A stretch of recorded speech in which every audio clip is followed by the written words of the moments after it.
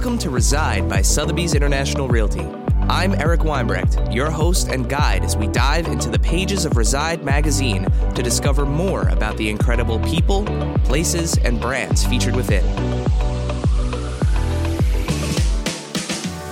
Please be sure to like, follow, and subscribe to @Sotheby's Realty on Facebook, Instagram, Twitter, and YouTube to experience incredible homes and stories from around the world. Without further delay, let's get started. Luxury Presence is building the next generation of real estate software, providing websites, marketing tools, and an exclusive referral network to many of the world's most successful real estate agents, teams, and brokers. Today, I'm joined with Luxury Presence's founder, Malte Kramer, to talk about how the content landscape has changed in the luxury space during the global COVID-19 pandemic. Hi, Malte. Thanks for being here with me today. Hi, Eric. Thanks so much for having me. So I hope you're staying safe and social distancing and all that good stuff, right? I am. Yes, like most of us, we've all been working from home. The entire company has been remote the last couple of months. So we're trying to do our part to keep everyone safe. Yeah, that's good. It's I know right before we hit record here, I was talking a little bit about how cramped my little setup is getting at home, but it's good to be back on the podcast and doing this, and it's good to have you on. So we have been talking a lot about content in this space, post and kind of during the pandemic here. Why is content an important focus for luxury brands during this crisis or really any crisis? Yeah, I think it's a great question, and we talked a lot about it internally. There's definitely a shift going on that was happening even before this crisis, and the crisis has accelerated it. And the shift is that brands, especially in the luxury segment, are focusing a lot more on building an audience and building their brand. And taking a long-term view. And that means for really any marketing tactics, content is at the core. It's the foundation you need to run effective marketing campaigns. And in the past, there were strategies that worked even if you didn't have a lot of great content. So SEO or PPC ads, for example, are examples of text-based marketing tactics. And now that everything has moved towards social, content really is that foundation that you need to build your marketing strategy around. And so what we're seeing is brands and businesses that are taking this shift, and they're making it a lot more about storytelling and creating an experience that is valuable to an audience and helps scale that audience up versus just optimizing for quick wins and quick conversions. And so that's where content comes in and where it's really effective. So do you think it's fair to say that in this kind of new environment that brands are kind of becoming their own publishers, like rather than going to an outlet, to publish a piece to tell their brand story, they're using platforms like social media and blogs and vlogs to tell their own story? Yeah, I think that's absolutely what's happening. The content creators are the ones that hold a lot of the influence now. And it's really a lot of companies are starting to look like media companies that happen to sell a certain product. And I think it's actually a good way to think about it if you're a business. It's not that you need content as part of your marketing, but rather that content is your marketing strategy in a lot of ways. So I think that's absolutely correct. And the fact is we all have the capabilities with a smartphone in our pocket to produce really high quality content. And that's something that's only been possible over these last few years. And so I'm really excited about the future of marketing because I think it's a better way to market, and it allows all of us to reach people at a scale that previously wasn't possible and create content at a quality that previously wasn't possible. So staying nimble along with that, right? So you have this kind of shifting strategy overall where brands are starting to tell their own stories. But in a time of crisis, I feel like it's even more of an opportunity to be nimble and to be kind of ready and embracing a sort of evolution. And I know I speak, on behalf of some of what the Sotheby's International Realty brand has done is, we pivoted our blog, which is our main source of content. It's our main content stream. We pivoted it to have some kind of more helpful, optimistic information out there that wasn't necessarily luxury real estate centric, but it was more just kind of how to help and give back to the community, how to stay safe, how to stay healthy, things that are kind of agnostic topic wise and can be helpful to anybody.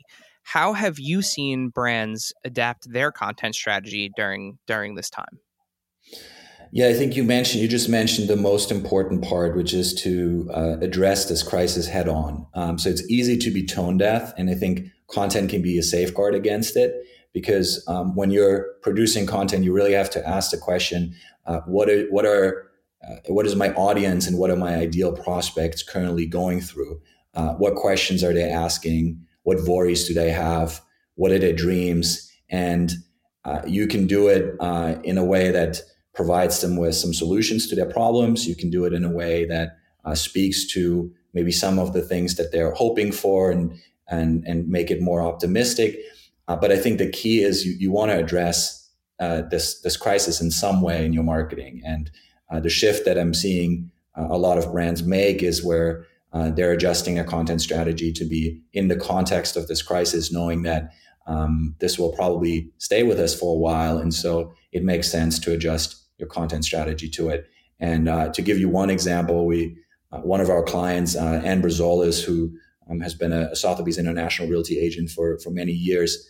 She runs one of the most successful teams in Rancho Santa Fe.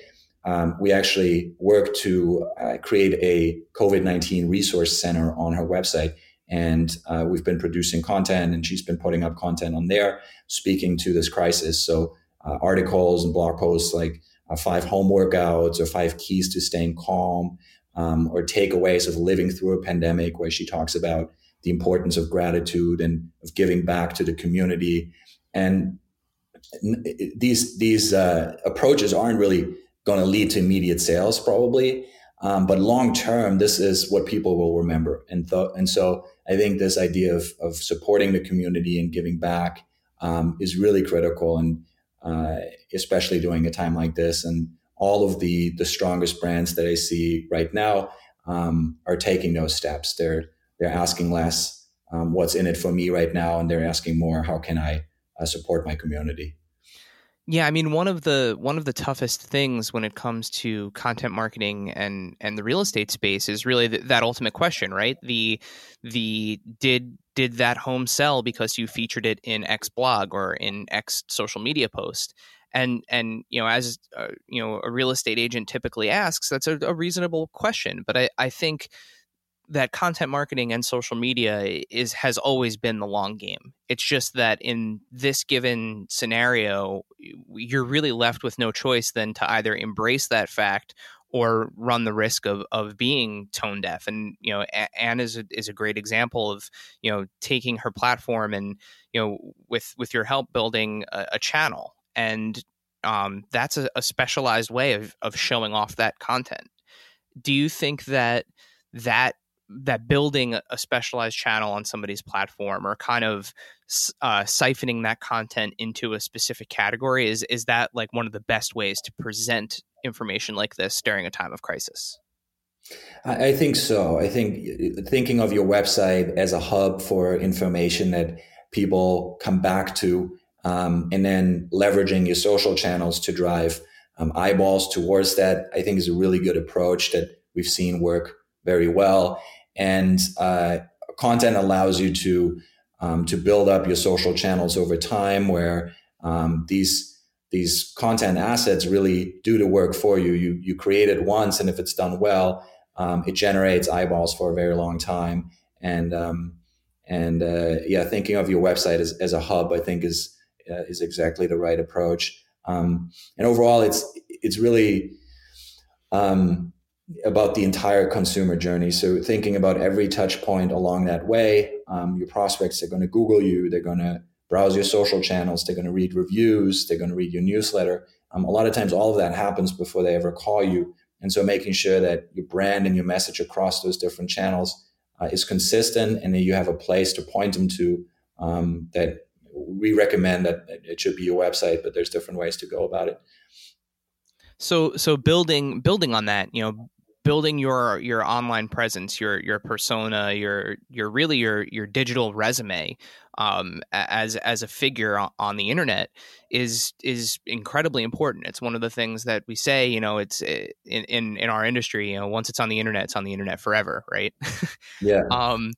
How do you see content, all this content that's being created for COVID-19 and for this crisis response? How do you see that in the long run? Like, do you see that as something that kind of gets left up there to show, that this is how you responded during that time? Or do you see this as something that kind of evolves and maybe people start producing content like this more regularly?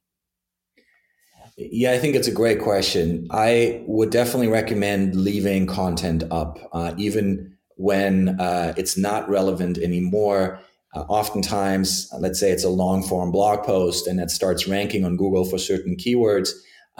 You may still get some traffic from it even after it's been up for a while, especially after it's been up for a while. And so I would recommend leaving your content up and actually building upon previous content. So an example would be if you do an Instagram live video where you reference one of your blog posts. Now you're driving traffic back from your social profile to your website. And then the other avenue that's really important for leveraging some of the traffic and attention that you're generating now in the future is retargeting. So I always recommend to agents and businesses to have the Pixel and Google Tag Manager installed on your website. Even if you're not running retargeting ads now, what it allows you to do is capture that retargeting audience. And in the future, if you want to serve ads to those people that have come to your website in the past, you're able to do so. And that's really powerful. And we call it the digital sphere of influence. And it just allows you to reach a lot more people than what was possible in the past, and get pretty granular with it as well. So you could target someone who spent a certain amount of time on a particular page, or someone who watched at least 30 seconds of one of your videos. And so you can use it as a filter to find the people that are already most engaged, and then further bring them in with additional ads that you run or additional content you put out. And ultimately, that's a way to kind of flip that switch. That's a kind of the first step to flip that switch from organic traffic to paid traffic, right? That's an effective way to drive business using content.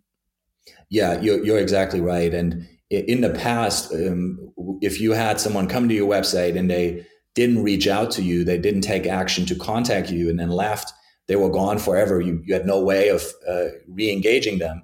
And now with retargeting, you can actually bring them back to your website in the future. And so the work that you do now, even if they don't convert now, and that's okay, and if you're not using your content as a conversion tool in the current situation, that is perfectly fine. But what you are doing is building up that retargeting audience that you can use in the future. And when you're ready, then leverage paid traffic to bring people back to your website. So before you even considered, flipping that switch. So yes, having the Pixel, the Google Pixel on your page, and so that way it's collecting that data is very important. But before you make the call to flip the switch to paid tactics, what are some other ways that you can maximize the content that you've produced? Yeah, so my recommendation would be to start with a long form blog post. And the reason is that long form blog posts tend to perform really, really well in SEO. And it's a great starting point for turning that into other pieces of content that you can leverage across different channels. So once you have a blog post, and we can talk about how to come up with ideas for that. But once you have a great blog post, you can then turn that into perhaps a script to record a video that you can then use on Instagram and on YouTube. You can write a shorter version of it and turn it into a LinkedIn post. And so you can really, by editing and by altering that original piece of content, you can create the type of assets that are appropriate for the different social channels, and then post those as organic posts. And again, always making sure you link them back to your website, so you have a place to point those visitors to. Now, one of the challenges with linking back to your website, especially on a platform like Instagram, right, where you can't link out. Are there have you found any really effective ways to utilize any of the, link in bio or Linktree or any of those types of apps to facilitate that? Yeah, so Linktree is what we use. It allows you to have one link in your bio, and if a user clicks on it, they're then able to see any of the past links, and you can link to different blog posts on your website or your contact page. So I recommend using that. There's also a lot of our clients are looking to get to 10,000 followers on Instagram, because it opens up the swipe up feature on Instagram stories. And so if you can get there, that is really effective, especially if you're marketing real estate. Being able to showcase properties in your Instagram stories and then have a swipe up that takes the visitor or the user to the property details page is something that we've seen agents and teams do very successfully. So going back to the initial blog post, right? So going back to step one, creating a long form blog post. When you say long form, do you have in mind like a specific length, or a minimum length? Because I know when it comes to like word counts and things like that, everyone kind of looks at it a little bit differently. What do you consider to be a true long form piece? Yeah, from an SEO perspective, it would be 1,200 to 1,500 words is what we would consider ideal from an SEO perspective. That being said, if you're covering a topic that just doesn't require that many words to describe in depth, then I don't recommend just making up content just so you can hit that word count. So think about the user first, making sure that everything you're saying is relevant and that it reads well. But if you can do a deep dive on a topic and really thoroughly cover it and get to 1,200 to 1,500 words, then those types of blog posts have the highest chance of ranking for that particular topic. So Google likes these really in-depth, very well thought out blog posts that have at least 1,200 words. And in terms of SEO, we've mentioned it now a couple of times in this conversation. Are there any tools out there that you can recommend so that people know the types of phrases, the types of words that they should be including in their pieces to maximize their SEO effort? Yeah, there are a few tools that we use. One is SEMrush. It's a pretty technical tool, but it allows you to do a lot of things like create a competitor analysis, so you can see how your website ranks compared to other competing websites. It lets you see what keywords they're ranking for. So that's been something that we use quite a lot for our clients because it lets us see what is driving organic traffic for competing websites, and then target some of those same keywords in our SEO strategy. Moz, M-O-Z, is another one that has a lot of helpful tools. So those two would probably be the ones that I'd recommend. So we now have guidance on the length that we're looking for. We have guidance on the type of language that we should be using, and considering our audience, of course. So how do we come up with the next great idea? Where do we get a relevant topic, especially during a time like this when there are tons of brands out there that are producing content outside of their quote unquote wheelhouse in order to, make sure that they're tone appropriate? Yeah, that's the question I probably get more than any other question from clients. Everyone is wondering how can they come up with great content ideas. And we have a practical framework that we use at Luxury Presence. It's called PFDD. It stands for Pains, Fears, Dreams, and Desires. And we use this framework for pretty much all types of content, not just blog posts, but webinar scripts and video scripts, and really any type of written content. And the way the framework works is in order to create unique content that your prospects actually care about and want to consume, you have to zero in on their pains, fears, dreams, and desires, and make it related to the problem that you solve. So to give you an example, if you're a real estate agent, ask yourself, what are the pains and fears of people during this crisis as it relates to real estate?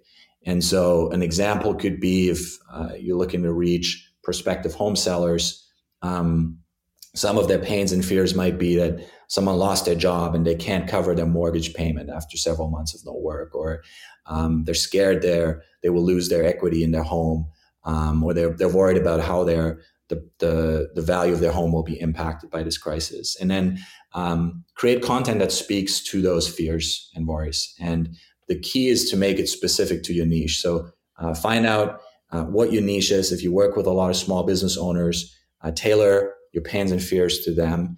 And one thing I want to always point out when I talk about this framework, it's really important that you don't push the points too far. And the goal is not to install fear in people. Obviously, it's to make them feel like you really understand what they're going through, and then to offer up some real solutions and to be helpful. And usually when you do that, when you show that you understand their fears and pains, you validate them, and you then offer help, that's when people start engaging and the content becomes really relevant.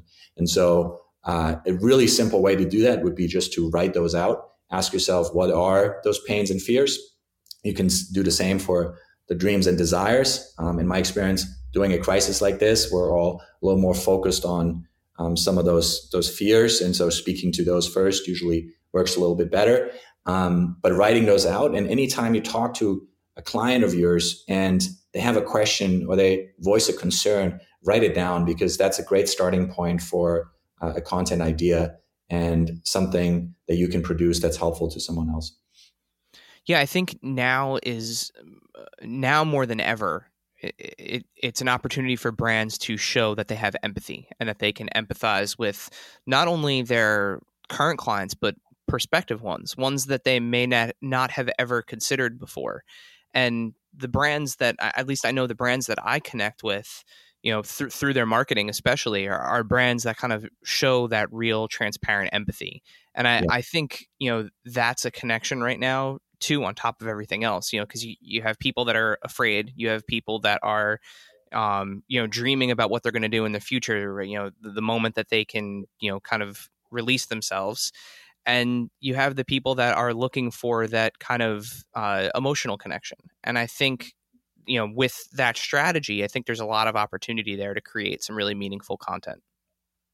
Yeah, I think you're exactly right. And the last thing that I would say is you want to be authentic in your messaging. Don't be afraid to open up and share.